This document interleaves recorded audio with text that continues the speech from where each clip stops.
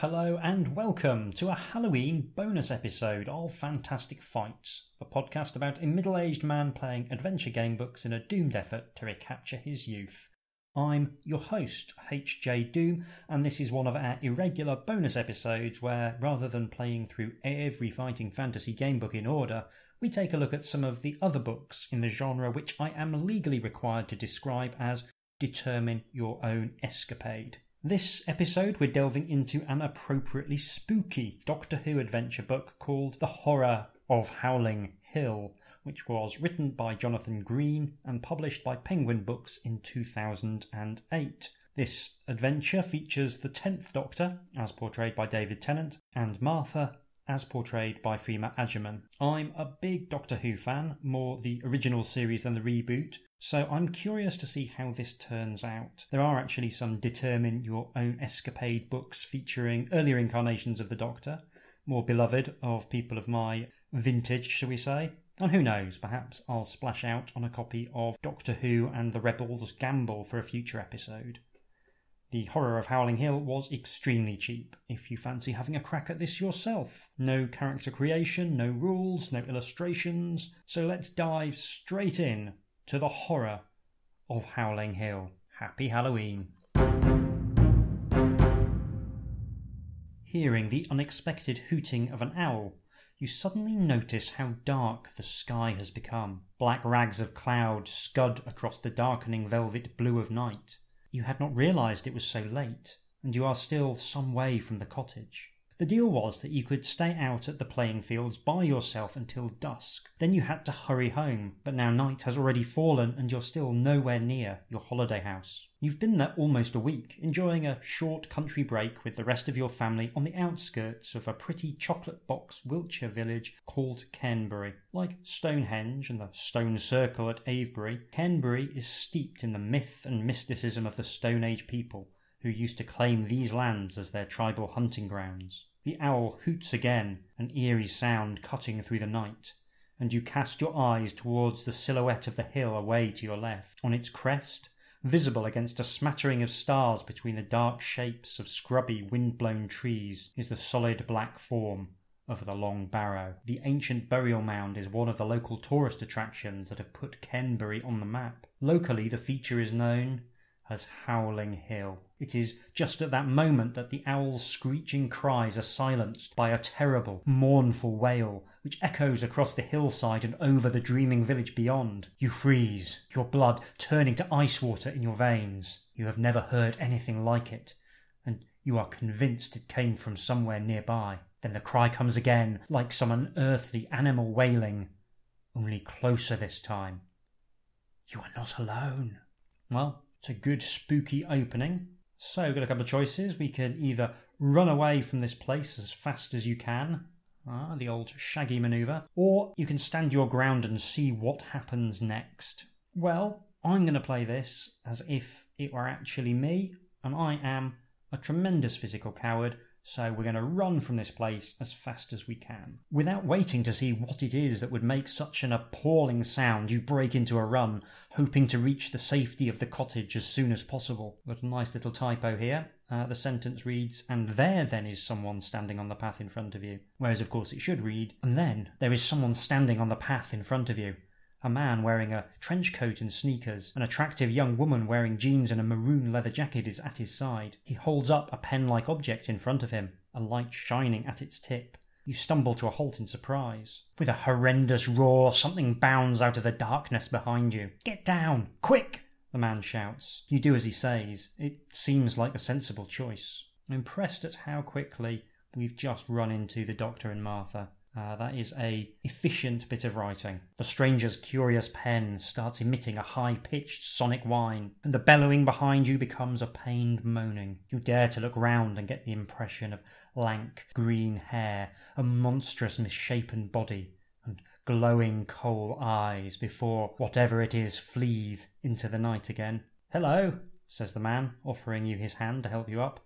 "I'm the Doctor. How do you do?" I can either reply that I've never been so scared in all my life, or I can ask what he and his companion are doing in Cairnbury at night. I've been scared worse than that many times in my life. I'm scared of almost everything. So I'm going to ask what he and his companion are doing in Canberra at night. It seems a reasonable question. Oh, you know, the TARDIS picked up a recurring crystalline pattern energy signal and, well, I guess you could say our curiosity got the better of us, so here we are. But that's not important right now, is it, Doctor? Says the girl, who starts methodically checking you over, as if looking for any bumps or scratches. The important thing is, are you okay? I'm Martha, by the way. Breathing deeply to calm yourself, your heart rate returning to something approaching normal, you can't help feeling exhilarated by what has happened to you, as well as a little frightened. I'm all right, you tell her. I'll be okay. Great, says the doctor. Come on then, Martha. Time we were on our way. Monster to catch and all that.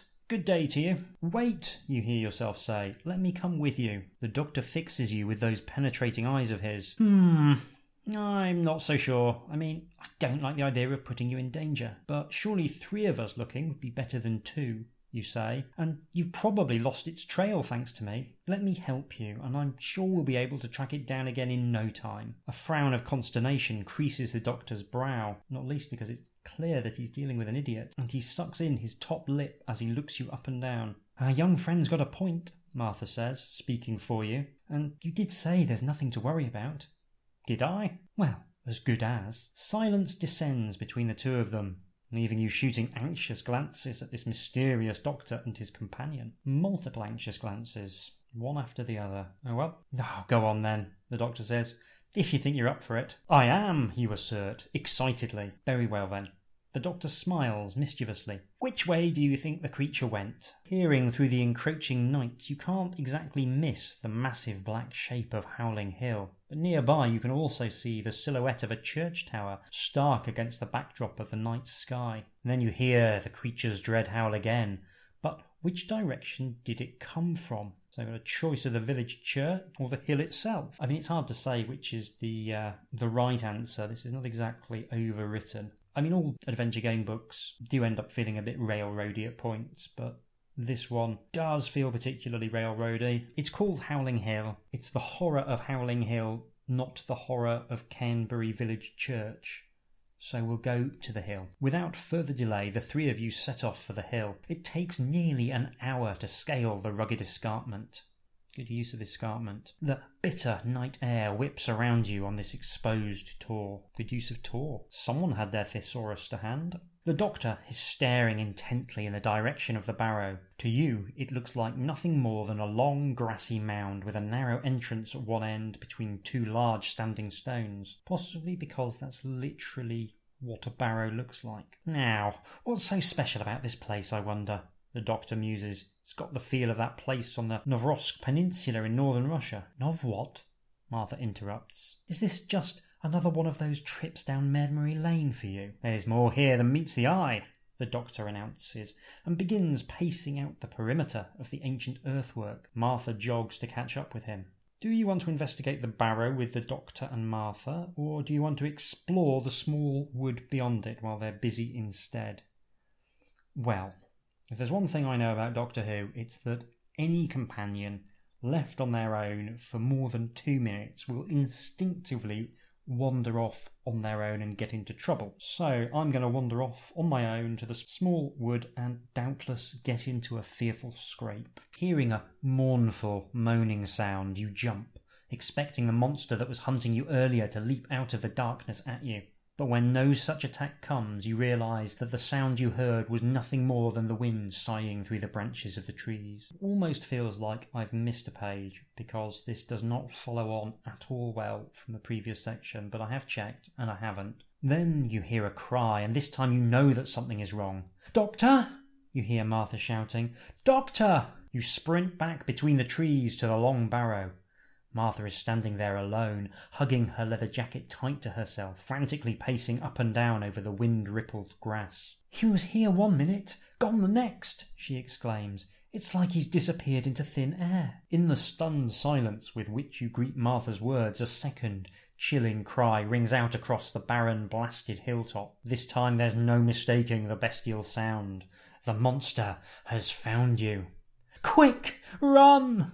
Martha screams. If you think that the best way to escape from the monster is for you to split up, you can. If you think it's a better idea to stick with Martha, you can do that too. As always, when in doubt, split the party. As Martha takes off towards the barrow's entrance, you leg it away from this spot as well, even as you see the monster lolloping out of the darkness between the trees of the knotted wood towards you. There is no one to help you now and few places to hide. Do you want to run after Martha towards the entrance of the barrow, or would you rather try to wrong-foot the charging creature by making for the rear of the large mound? I mean, I think it's signalling pretty strongly that we ought to be following Martha. So, yes, let's do that. Diving for cover between the two stones that mark the entrance to the mound, you scramble along the damp passageway cut into the earth beyond. There you are, comes Martha's agitated voice from some place ahead of you in the darkness. Quick, get down! Without stopping to ask why, you throw yourself down on the compacted earth floor of the tunnel, glancing back over your shoulder at the small patch of night sky visible beyond the barrow. As you watch, your heart in your mouth, you see an even darker silhouette stride past the entrance. It pauses for a moment, looking around, and you hold your breath, fearful that it can hear your heaving breaths. Then the creature raises its head and howls at the moon. A moment later, it is gone. And it's sending us directly to another page. That was a bit close for comfort, wasn't it? Comes a chirpy voice from behind you. Doctor! Martha cries, sounding both pleased and cross at the same time. What happened to you? You've heard of Alice in Wonderland, the doctor says as he emerges from the darkness of the tunnel behind you, his sonic pen device lighting the way and giving his features a strange blue cast. What? Yes, of course. Lewis Carroll, Martha says, humouring him, an excited gleam in her eye. Yes, charming chap. Well, let's just say I fell into the same rabbit hole as Alice. Come on, this way. Too stunned to do anything other, you set off after the doctor as he leads the way along the damp earth tunnel deeper into Howling Hill. The tunnel descends the further you progress until at last you come to a junction. I would suggest we go... He pauses, sniffing the air. Left. Do you want to do what the doctor says, or do you want to try and persuade the immortal space guru that he's wrong? I mean, probably shouldn't try and persuade him that he's wrong, but I'm going to anyway, because I'm starting to develop a little bit of a sense of irritation towards the extent that this book is trying to get me to do things. Like, it doesn't even say that I've successfully persuaded the doctor. It just launches straight into the next bit. Standing at the end of the passageway is the horror you had hoped never to see again. Looming over you is the monster, 7 foot tall, 300 pounds of corded muscle, clawing limbs and cruel fangs. But that's all it's doing. Looming. Something's not right. The creature is silent and hasn't attempted to attack you once. And there's something else. Its eyes are lifeless hollows. No smouldering light burns there now. It's a robot. I'm calling it now. It's a robot. Yet again, we're just being sent directly to another page. Quite remarkable, the doctor says, half to himself as he takes a closer look, pen-like device in hand. I feel like at this point, they maybe should have just had the doctor tell you that it's a sonic screwdriver. What is it, doctor? Asks his companion, joining him at his side. It's an organic construct along the lines of the Grendel configuration. Haven't seen one of those since the 6th century AD. And what's an organic construct when it's at home? Martha persists, drawing the doctor's attention back to the matter in hand. Well, to put it simply, it's kind of an organic robot. Organic? You mean you can just grow your own? Martha says. It's a little more complicated than that, but you've got the gist of it. Only this one appears to be broken. Broken? You ask, trying to make sense of what you're hearing. In other words, it's dead. So this isn't the thing that's been chasing us around the hilltop then? Martha asks, the colour draining from her cheeks. No, the doctor says darkly. It would appear there's a second one, still active. But who would have an organic robot, you ask? Good question. Let's find out. And again, we're being sent to another page. This isn't so much determine your own escapade as have exactly the escapade that we've planned for you. Taking the left-hand passageway, you follow it deeper and deeper into the hill. Eventually, it comes to a dead end in front of a huge flat boulder that blocks the tunnel. By the light of the doctor's hand-held device, You can make out a pattern of combined spiral carvings on its smooth surface. Curiouser and curiouser. What is it, Doctor? Martha ventures.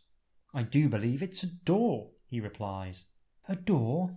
Yes, but don't worry, I have a key, he says, waggling the device in his hand. He fiddles with the pen-like object that we still haven't named, and then points it at the flat boulder. There is a shrill, sonic whine, and the spiral carving at the stone's centre begins to glow with an inner blue light. You stare, open-mouthed, as, with a harsh, grating sound, the stone slides to one side, revealing another tunnel beyond. Sonic screwdriver. At last, the Doctor grins. Never leave home without one. It's a very punchable reading of the Doctor, this.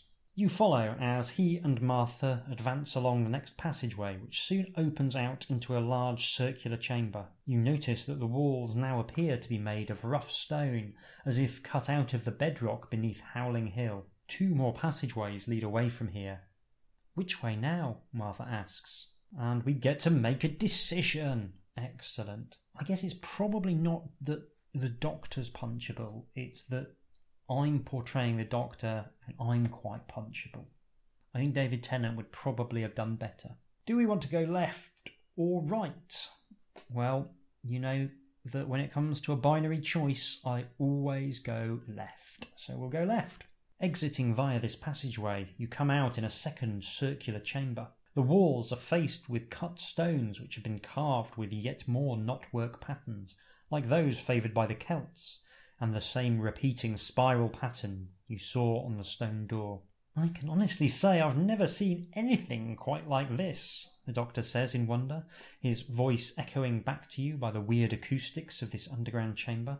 Another circular tunnel leads onwards into the hill on the other side of the chamber. Do you think you should push on, or do you want to stay here a while, have a closer look at the intricate carvings that are an obvious clue? We'll have a look at the obvious clue, I reckon.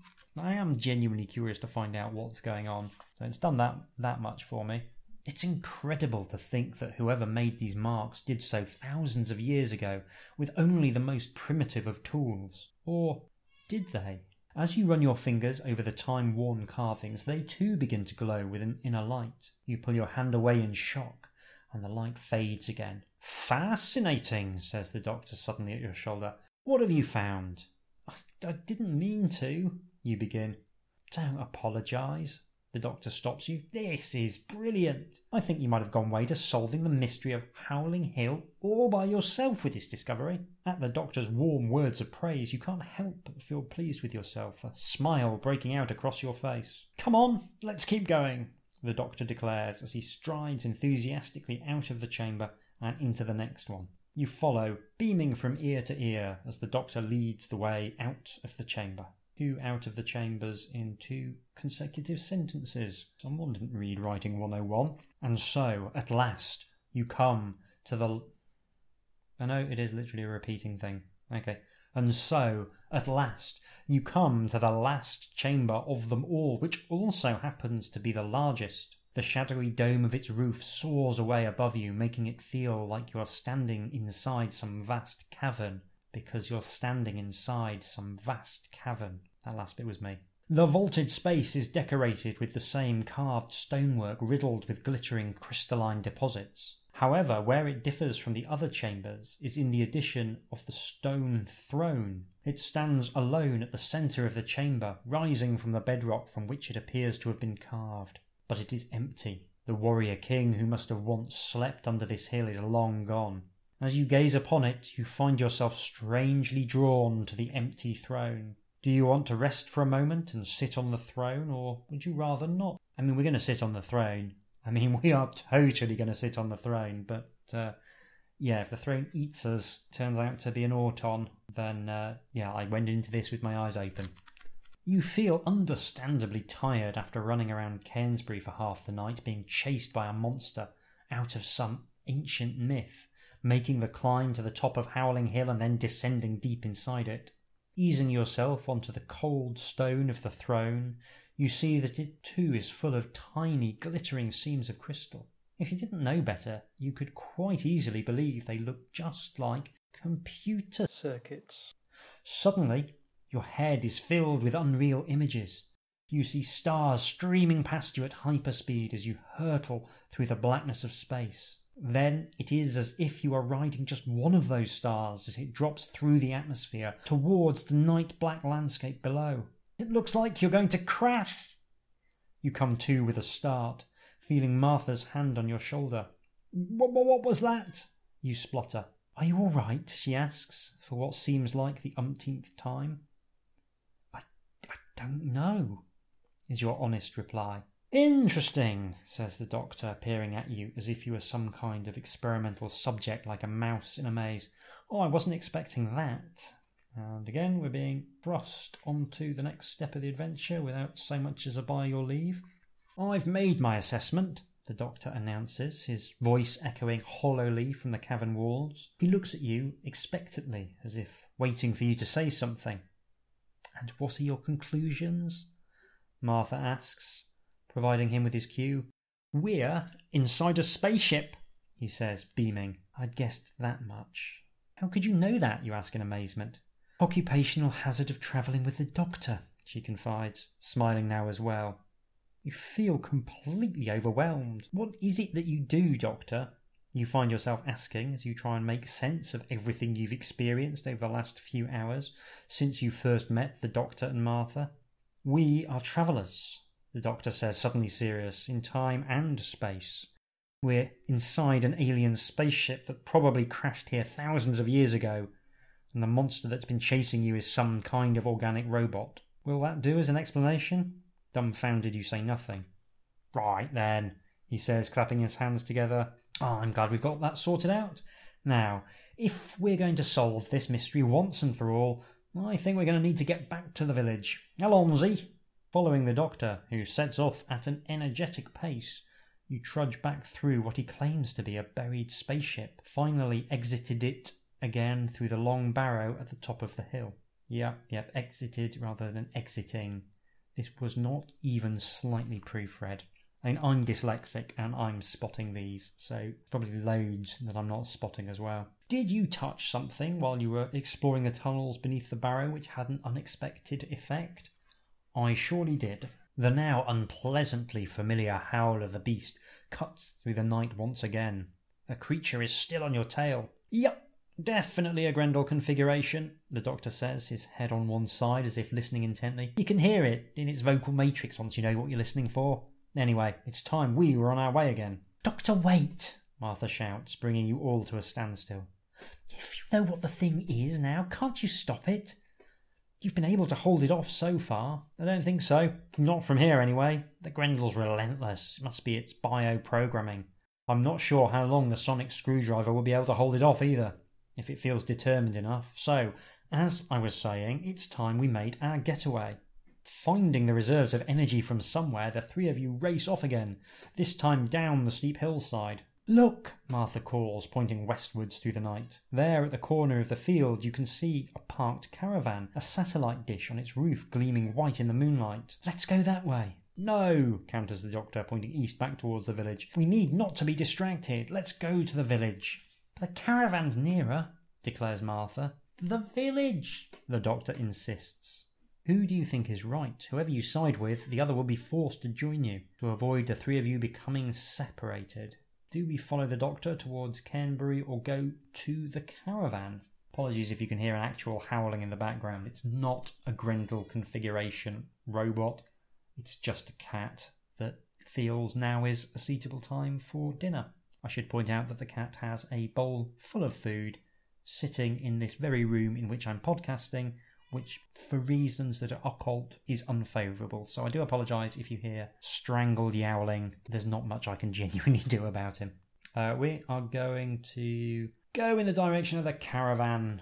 Well, I go with the obvious choice when you can go with the left field decision. 2 against 1. The doctor has no choice but to follow you and Martha in the direction of the curious caravan. Reaching the edge of the field, the three of you scramble over a 5-bar gate and then have to wade through a sucking soup of mud and cowpats to reach the parked vehicle.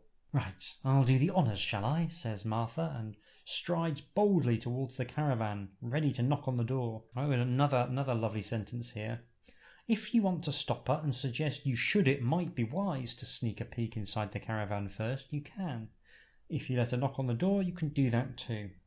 So, I think it might be wise. Yeah, I definitely think it might be wise. So we will sneak a peek in the caravan first, assuming she listens. While Martha and the doctor keep their distance, you creep up to the caravan past a chugging, petrol-guzzling generator and, standing on tiptoes, peer in through a grimy window. You see a young man, probably in his early 20s, tapping away at a keyboard in front of a computer, his wild hair and beard weirdly illuminated by the ghostly glow of the screen. Sounds like a podcast host, I know, apart from being in his early 20s. And then you hear the chilling howl once again and feel a knot of fear form in the pit of your stomach. Ooh, that sound, the doctor says with a shudder. Sets your teeth right on edge, doesn't it? Reminds me of that time at the Torchwood estate in Scotland. When was that, you ask, happy to be distracted for a moment from the unearthly wailing. Ooh, let me see. 1879, I think it was. Come on, you two, urges Martha. That thing's still on the loose. What are we going to do now? Do you want Martha to knock on the door of the caravan, or do you want to hurry back to the village? Well, we'll knock on the door of that caravan. A grungy young man answers the door. His orange hair is matted into dreadlocks, and he has a wispy ginger beard on his pasty white chin. He's wearing a coarse poncho that would be described elsewhere as ethnic by terrible people, and baggy tie-dyed trousers. Yes, can I help you? He asks, rather testily on seeing Martha. Yes, well, she struggles to begin. Oh my goodness, it's you! The man suddenly exclaims, looking past Martha at the doctor, standing behind her, his prized sneakers plastered with mud. It was last time I looked, he says uncertainly. This is unreal. Those shadows on Facebook. Oh, I'm sorry, it's a made-up social media site. Those shadows on FaceSpace are never going to believe this. I never thought I'd actually get to meet you in person and everything. Wait till I tell Keith. He's going to be so jealous. Who's Keith? Martha whispers, so that only you and the doctor can hear. I have no idea, the doctor hisses back. But where are my manners? The young man says, suddenly remembering himself. Come in, come in. The three of you squeeze into the cramped caravan after the excited young doctor spotter. You had no idea there were others who already knew of this man you found yourself with on an adventure. The caravan itself is something else. It's full of what looks like junk, mixed in with a fair amount of computer equipment. Towers, monitors, scanners, and other assorted electrical gubbins. It also smells rather musty, like unwashed socks, which is also what the bearded geek smells like. Look, don't think me rude, says Martha, but who are you? Sorry, should have said. Ignoring both of you and Martha, he wipes his sweaty palm on his trousers and holds it out to the doctor. Zach Katz at your service. Pleased to meet you, doctor. You can't help but be intrigued. You want to ask Zach how he knows about the doctor, or do you want to ask him what he's doing here? I want to find out how he knows about the doctor. Better not be because he's watched him on television. Zach mumbles self-consciously. I have a dossier on him. A dossier? Exclaims Martha. Zach rummages among a stack of papers on the caravan's small fold-out table. He pulls out a coffee-stained cardboard folder and retrieves a hefty wad of documents which are held together with a rubber band and hands them to Martha. I've got all sorts of stuff in there, he says as Martha starts to flick through it. Copies of police reports concerning the appearance of the Webb Star over London on Christmas Day 2006, a patient chart from the Royal Hope Hospital, even a school photograph from the Farringdon Boys' School in Hertfordshire dated 1913. You have been busy, mutters the doctor, rummaging through some of Zach's other disorganised papers. Got a girlfriend, have you? Oh, look, he exclaims, excitedly holding a dog-eared copy of the Fortean Times. Oh, I love this. That's his inner geek speaking, Martha tells you with a wink. I've appeared in it myself on a number of occasions, never intentionally, of course. With Martha absorbed in the dossier and the doctor thumbing through the magazines, a great feeling of tiredness suddenly overcoming you, your attention begins to wander, and alights on a curious metal box with its own tiny satellite dish on top. Do you want to ask Zach what it is, or do you want to ask him what he's doing here in the shadow of Howling Hill? Let's ask Zach about the curious metal box. Before the young man can answer, the doctor chips in, saying, My, that's a primitive modulating energy pulse wave detection unit, if I'm not very much mistaken. It's a scanner, Zack corrects him. That's what I said, wasn't it? Replies the doctor, sounding hurt. I made it myself. Very clever, the doctor concedes. And what have you been scanning with it? The hill, and believe it or not, it started picking up a weak energy signal, like a repeating energy pulse. Oh, I believe it. The doctor grins. He is about to say something else when that now oh-so-familiar dread howl shatters the eerie still of the night. And we're thrust into the next section. Did you hear that? Zack asks, his voice squeaking with nervous excitement. Oh, we heard that all right, the doctor replies darkly. And it means we're running out of time. The beast is getting close. Come on, says Zack. This is our chance. Our chance to do what? Asks Martha. To solve the mystery, Zack replies, ready to open the caravan door. No, we need to get back to the village, the doctor persists. I'm sure that's where we'll find the next piece of the puzzle. If you say so, Doctor, Martha concedes. But I'm worried about risking our young friend's safety out there with the beast still on the prowl. You think you should stay where you are? Or do you want to convince the doctor and Martha, and presumably Zack, that you'll be all right outside as long as you're with them? Yeah, we'll be all right outside. Nothing bad ever happens to people outside. I want to come too, Zack declares, the spark of excitement bright in his eyes.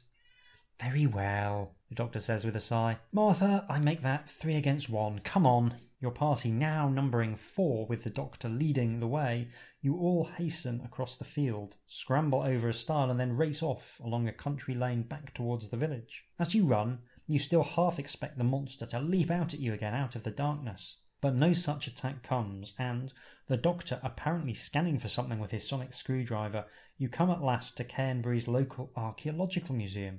Have you already visited the village museum? No, I haven't. Let's do it now. Lungs heaving and gasping for breath, you come at last to the local museum, which lies at the heart of the village of Cairnbury. It's an unassuming place, and unsurprisingly, considering it must be the early hours of next morning by now, it's all locked up. Peering through the grimy cobweb-covered windows, you can see nothing. There are no lights on inside. What are you waiting for? Christmas? Calls the doctor from the door to the museum. Just as you are about to ask how he managed to open the door, he waves the sonic screwdriver at you as if reading your mind. Wan moonlight penetrates the dusty windows, bathing the glass display cases and wooden cabinets arrayed around the room with its eerie, silvery light. Is Zack with you? He is.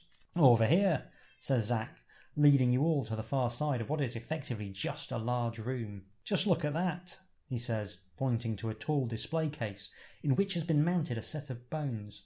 And tell me that isn't an alien. Yes, quite, says the doctor, giving the exhibit only a cursory glance, before moving on to another display case altogether. This one contains a bronze helmet set with glittering semi-precious stones. Do you want to look at the helmet or the skeleton? Well, this is a Halloween special, so we're gonna look at the spooky skeleton. The skeleton is a very strange shape for a human being, which of course we already know it isn't. It's around 6 feet tall, but the rib cage and skull seem squashed together. The arm and leg bones are long and spindly, the skeleton's fingertips reaching down past its knees. Cairnbury Man, you read out loud from a faded yellow exhibit label. Example of one of Homo sapiens Cro-Magnon ancestors, uncovered beneath Cairnbury Barrow by Arthur Cornelius Cove, 26th September 1908. Looks like the missing link to me, Martha laughs. Don't you agree, Doctor? Doctor? Doctor? The doctor, now wearing a pair of thick-rimmed glasses, is busy studying the Anglo-Saxon helmet in the other display case. Never mind that, he says. Come and take a look at this. Magnificent, isn't it? He says, and before you know it, he's got the cabinet open and is lifting the helmet from its display stand. Martha looks around nervously as if she's expecting a burglar alarm to go off. Breaking and entering? Is there no end to your talents? She asks him. Don't worry, says the doctor, realising what she must be thinking. I deactivated the alarm before we entered. Now, let's have a look at you, you beauty, shall we? He says, turning his attention back to the helmet in his hands. He starts tinkering with the artifact, getting out his sonic screwdriver again. That's the telepathic command relays, realigned and recalibrated, he says after a few minutes fiddling with the helmet. It looks as though the doctor's trying to repair it, although it doesn't actually appear broken to you. Nothing very serious, he goes on, but it would have stopped the control helm working as it should. Now back to the hill, but this time we're taking this with us. Doctor, isn't this stealing? Says Martha warily. Oh, I think it was Arthur Cove who was the thief, don't you? The doctor says sagely. We're just going to return this to its original owners, as it were. You have never spent such an energetic night as you have this night, running around with the doctor and Martha. And now you think you can see where it is all leading. Is Zack Katz with you? He is. So once again, we don't get to make an actual choice. We just get railroaded to the next event. Hurrying along the darkened country lanes, your way ahead bathed in cold moonlight, you head back towards the looming presence of Howling Hill. Your route takes you past the field in which Zack's caravan is parked. As you get close, he suddenly pipes up. Can you just wait a second? What on earth for? Asks the doctor, stumbling to a halt. I just want to get my digital camera to record this moment for posterity, Zack explains. And then I can email Keith the pictures. He's never going to believe this. I'm not sure now's really the time, the doctor says warily, and time is, as always, of the essence. If you want to tell Zack to forget the camera and come with you, you can. Or if you don't say anything, you can do that too. I'm not the boss of him. He can go for his camera if he wants. Zack hops back over the stile into the field while the rest of you press on for the hill. Only a matter of moments later you hear a nerve-shredding howl, which is followed by a petrified scream and a terrible rending sound. Zack! Martha calls out, but her cry is met by a silence more chilling than the scream that preceded it. Come on, the doctor shouts to you both, running for the stile himself now. He needs our help. Turning on your heels, you and Martha both chase after the doctor, heading back towards the caravan. When you enter the field, you are met by a scene of utter devastation. The caravan has been torn open as if it were made of paper. Zack's carefully collected documents are strewn across the muddy ruts of the field or caught in the hedgerows. You see his computer lying smashed on the floor of the ripped-open caravan. But of Zack himself there is no sign. Oh, Doctor, Martha says, appalled. What have we done? He's been abducted. The creature must have taken him, the doctor says darkly. If we're going to help him, we have to get back to the barrow. And once again, no choice about where we go. And so, at last, out of breath, but a rush of adrenaline giving you a second wind, you find yourself back at the summit of Howling Hill. Where now? Zack asks, suddenly looking around him, having apparently been unkidnapped. I actually had to go back and check that I'd followed the correct path, but I did follow the correct path, and yes, Zack is now with us. I don't know why. Where now, he says. The doctor laughs. Why, into the hill, of course. The four of you hurry inside, racing along the tunnel beyond, until you come to the strange stone door again. At a press of a switch on the doctor's trusty sonic screwdriver, the door slides open again and you enter what he claims is the spaceship once more. With a terrible roar, the Grendel beast launches itself out of the darkness of the tunnel ahead of you. It's been lying in wait for you here. With one great swipe of a taloned arm, it floors the doctor. Before either of you or Martha can do anything to stop it, the creature seizes Zack in its monstrous hands. It lifts him bodily off the ground as he shouts, kicks and struggles against it. But all to no avail. In moments it is gone, disappearing back into the darkness. You are torn as to who to help first, but seeing Martha's concern at the doctor's plight, you join her at his side. So Zack has now been re-kidnapped. Presumably he'll be mysteriously back again on the next page, but for now, Zack's kidnapping status set to on. Doctor, are you all right? Martha asks, gently shaking him by the shoulder. The doctor sits up suddenly, startling both of you. Never felt better, he announces. Although I'm not sure the same could be said of Zack. We'd better get after him. There's no time to lose, Alonzi! Racing further into the hill after the monster and Zack, you come to the circular chamber with the two exits again. Do you go left or right? We go left. We always go left. Pretty sure we went left last time. You enter the next chamber to see the knotwork patterns carved into the stone walls, gleaming bright white. The light is projecting onto the domed roof of the chamber, looking suspiciously like a star map of the heavens. We're running out of time, gasps the doctor. Why? What does all this mean? Martha asks, pointing to the map of the Milky Way above you. The ship's navigational computer is online again, which means it must be preparing for takeoff, he explains. But if that's the case, the ship must think it's got itself a new pilot at long last. This spaceship thinks, you say. Well, that's impossible. Quick, this way, the Doctor cuts you off, shouting to be heard over the rising hum that is filling the chamber now. If you're trying to save Zach Katz, then you go to one page. If you've never met Zach Katz, you go to another. Well, we have met Zach Katz, so that determines where we go. You push on until you reach the throne room at the heart of the Barrow ship. You stumble to a halt in surprise as you take in what has happened to the vast vault since you were all here last. Blue light fills the hold beneath the hill, banishing the darkness that has clung on here for so many years. A sonorous sound fills the space as well, just as you would imagine a spaceship's engines would sound if they were powering up ready for a takeoff. Great imagery there. The spaceship engines sound like spaceship's engines, which I guess is at least accurate. And there is Zach Katz, slumped in the stone throne. He appears to be unconscious. Giving voice to a blood-curdling roar, the Grendel beast launches itself at your party from its hiding place beside the chamber entrance, bearing down on you with loping strides, its terrible talons raised, ready to strike. You scatter into the chamber, the monster pursuing the Doctor. But of course, he has the helmet. Something tells you the sonic screwdriver isn't going to stop the horror now, so you're going to have to act quickly if you are all going to get out of this in one piece. Do you want to rescue Zach, or do you want to help the Doctor? I figure the Doctor knows what he's doing. I'm going to rescue Zach. Running over to the throne, you shake Zach by the shoulders, calling his name, desperately trying to rouse him. Slowly, he opens his eyes. What's going on? He mumbles. The Doctor's under attack, you exclaim. We've got to get you out of here. We're here to save you. It looks like the Doctor's the one who needs saving, he says, suddenly seeming more alert. But it's okay. I know what to do. Give me the helmet. Do you want to get the helmet for Zach, or do you want to get him out of harm's way as quickly as possible? I don't entirely trust Zach, since he's been unconscious on the throne of evil science, so let's just try and get him out of harm's way as quickly as possible. I don't think that's a good idea, you say as you help Zach to his feet. I'm sure the Doctor's got the situation under control. Let's just get out of here as quickly as we can. Zach's movements are clumsy and uncoordinated, as if he's still half asleep, and so you help him towards the tunnel that leads out of the chamber. You glance back over your shoulder to see the Doctor and Martha forcing the bronze helmet down on top of the horror's misshapen skull. It bellows at them, and the light in its eyes burns crimson. Then, suddenly, it stops, and you fancy you can see sparks crackling around its head.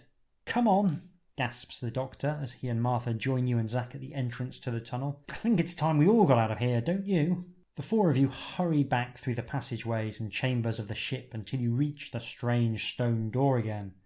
The Doctor opens it, and then in no time at all you're sprinting out of the barrow and down the rugged hillside, the ground shuddering violently beneath your feet. A dull boom ripples through the escarpment, throwing you to the ground. The aftershock of the explosion echoes across the landscape for miles around. A second later you hear a crashing roar as half the hillside collapses in on itself. When the dust and dirt has settled, the Doctor, Martha, Zach and yourself clamber to your feet and take in the devastation that the destruction of the ship has caused. There is now a gaping crater in one side of Howling Hill. How are we supposed to explain that? Zach asks, staring in amazement at the vast hole in the ground. "Oh, I'm sure people will just put it down to subsidence," the Doctor says casually. "What just happened?" you ask in disbelief. "Haven't you worked it out yet?" the Doctor laughs. "That was an alien survey ship buried under there. It must have crash-landed here thousands of years ago. Its pilot was killed, but being semi-organic, the ship shared a psychic link with its pilot. So without one, it was unable to take off again. It's been sending out organic drones, like the horror that chased you, to find another one ever since. However, the command helm that connected the ship to the pilot was damaged, so whoever the drones brought back, it never worked, leaving the ship still stuck here. And after Arthur Cove took the helmet from the ship, there wasn't a hope of it ever working. We're being sent off to another one." "Well, that's the mystery of the legend of Howling Hill put to bed," the Doctor says, looking pleased with himself. I do think this is genuinely a slightly punchable version of the Doctor. I mean, it's one of those things that it is easy to cross the line with. The magic spaceman can end up being the magic spaceman in need of a bit of a kicking. But this does feel a little bit egregious. The four of you are standing in the middle of the village green in front of a strange blue box that you've never noticed before while gallivanting about with the Doctor. No way, Zack exclaims, unable to contain his excitement. You can't understand what he's so excited about. This is just an old police call box, isn't it? You say, bewildered. It's a TARDIS, Martha tells you. It just happens to look like an old police call box. It's the TARDIS, actually, the Doctor points out, since it's the only one left. But what is a TARDIS? You ask. It stands for time and relative dimension in space, the Doctor explains. I was right, Zack whoops. This is your ship, isn't it? You've got a sharp one here, the Doctor says, smiling at Martha.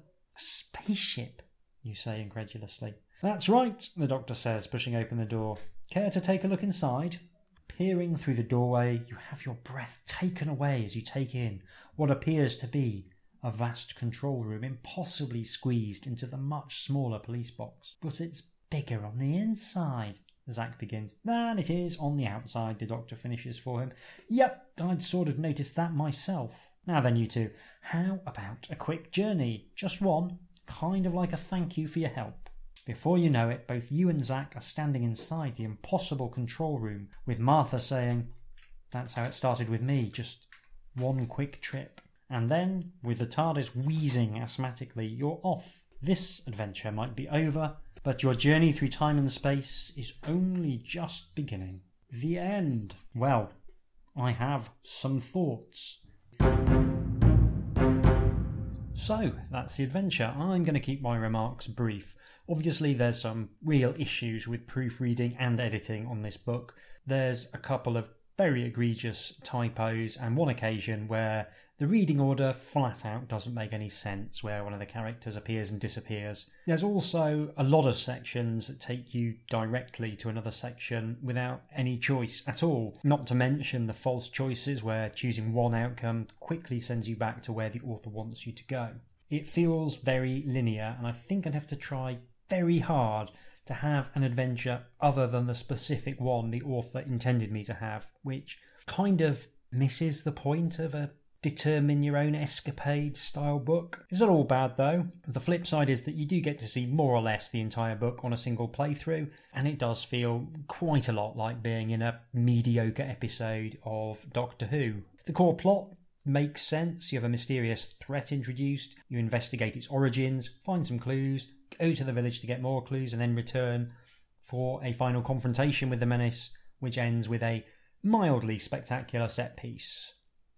That works fine. I also found the Doctor more irritating than charming in these sequences, but, you know, your mileage may vary. There's also a distinct lack of agency caused by the presence of the Doctor being the de facto hero of the story, and that feels a bit unsatisfying for all that you do occasionally get to tell an immortal Time Lord what to do. So what we end up with is not a particularly satisfying science fiction romp with some traditional Doctor Who overtones, which fall at the Scooby-Doo end of the horror spectrum.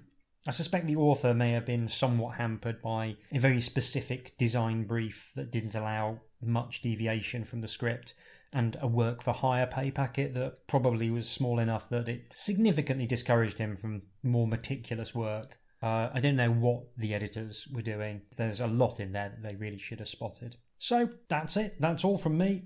Join me again in a week or so when I'll be playing through Steve Jackson, not that Steve Jackson, the other Steve Jackson's fighting fantasy book, Scorpion Swamp. Take care, and I'll see you soon.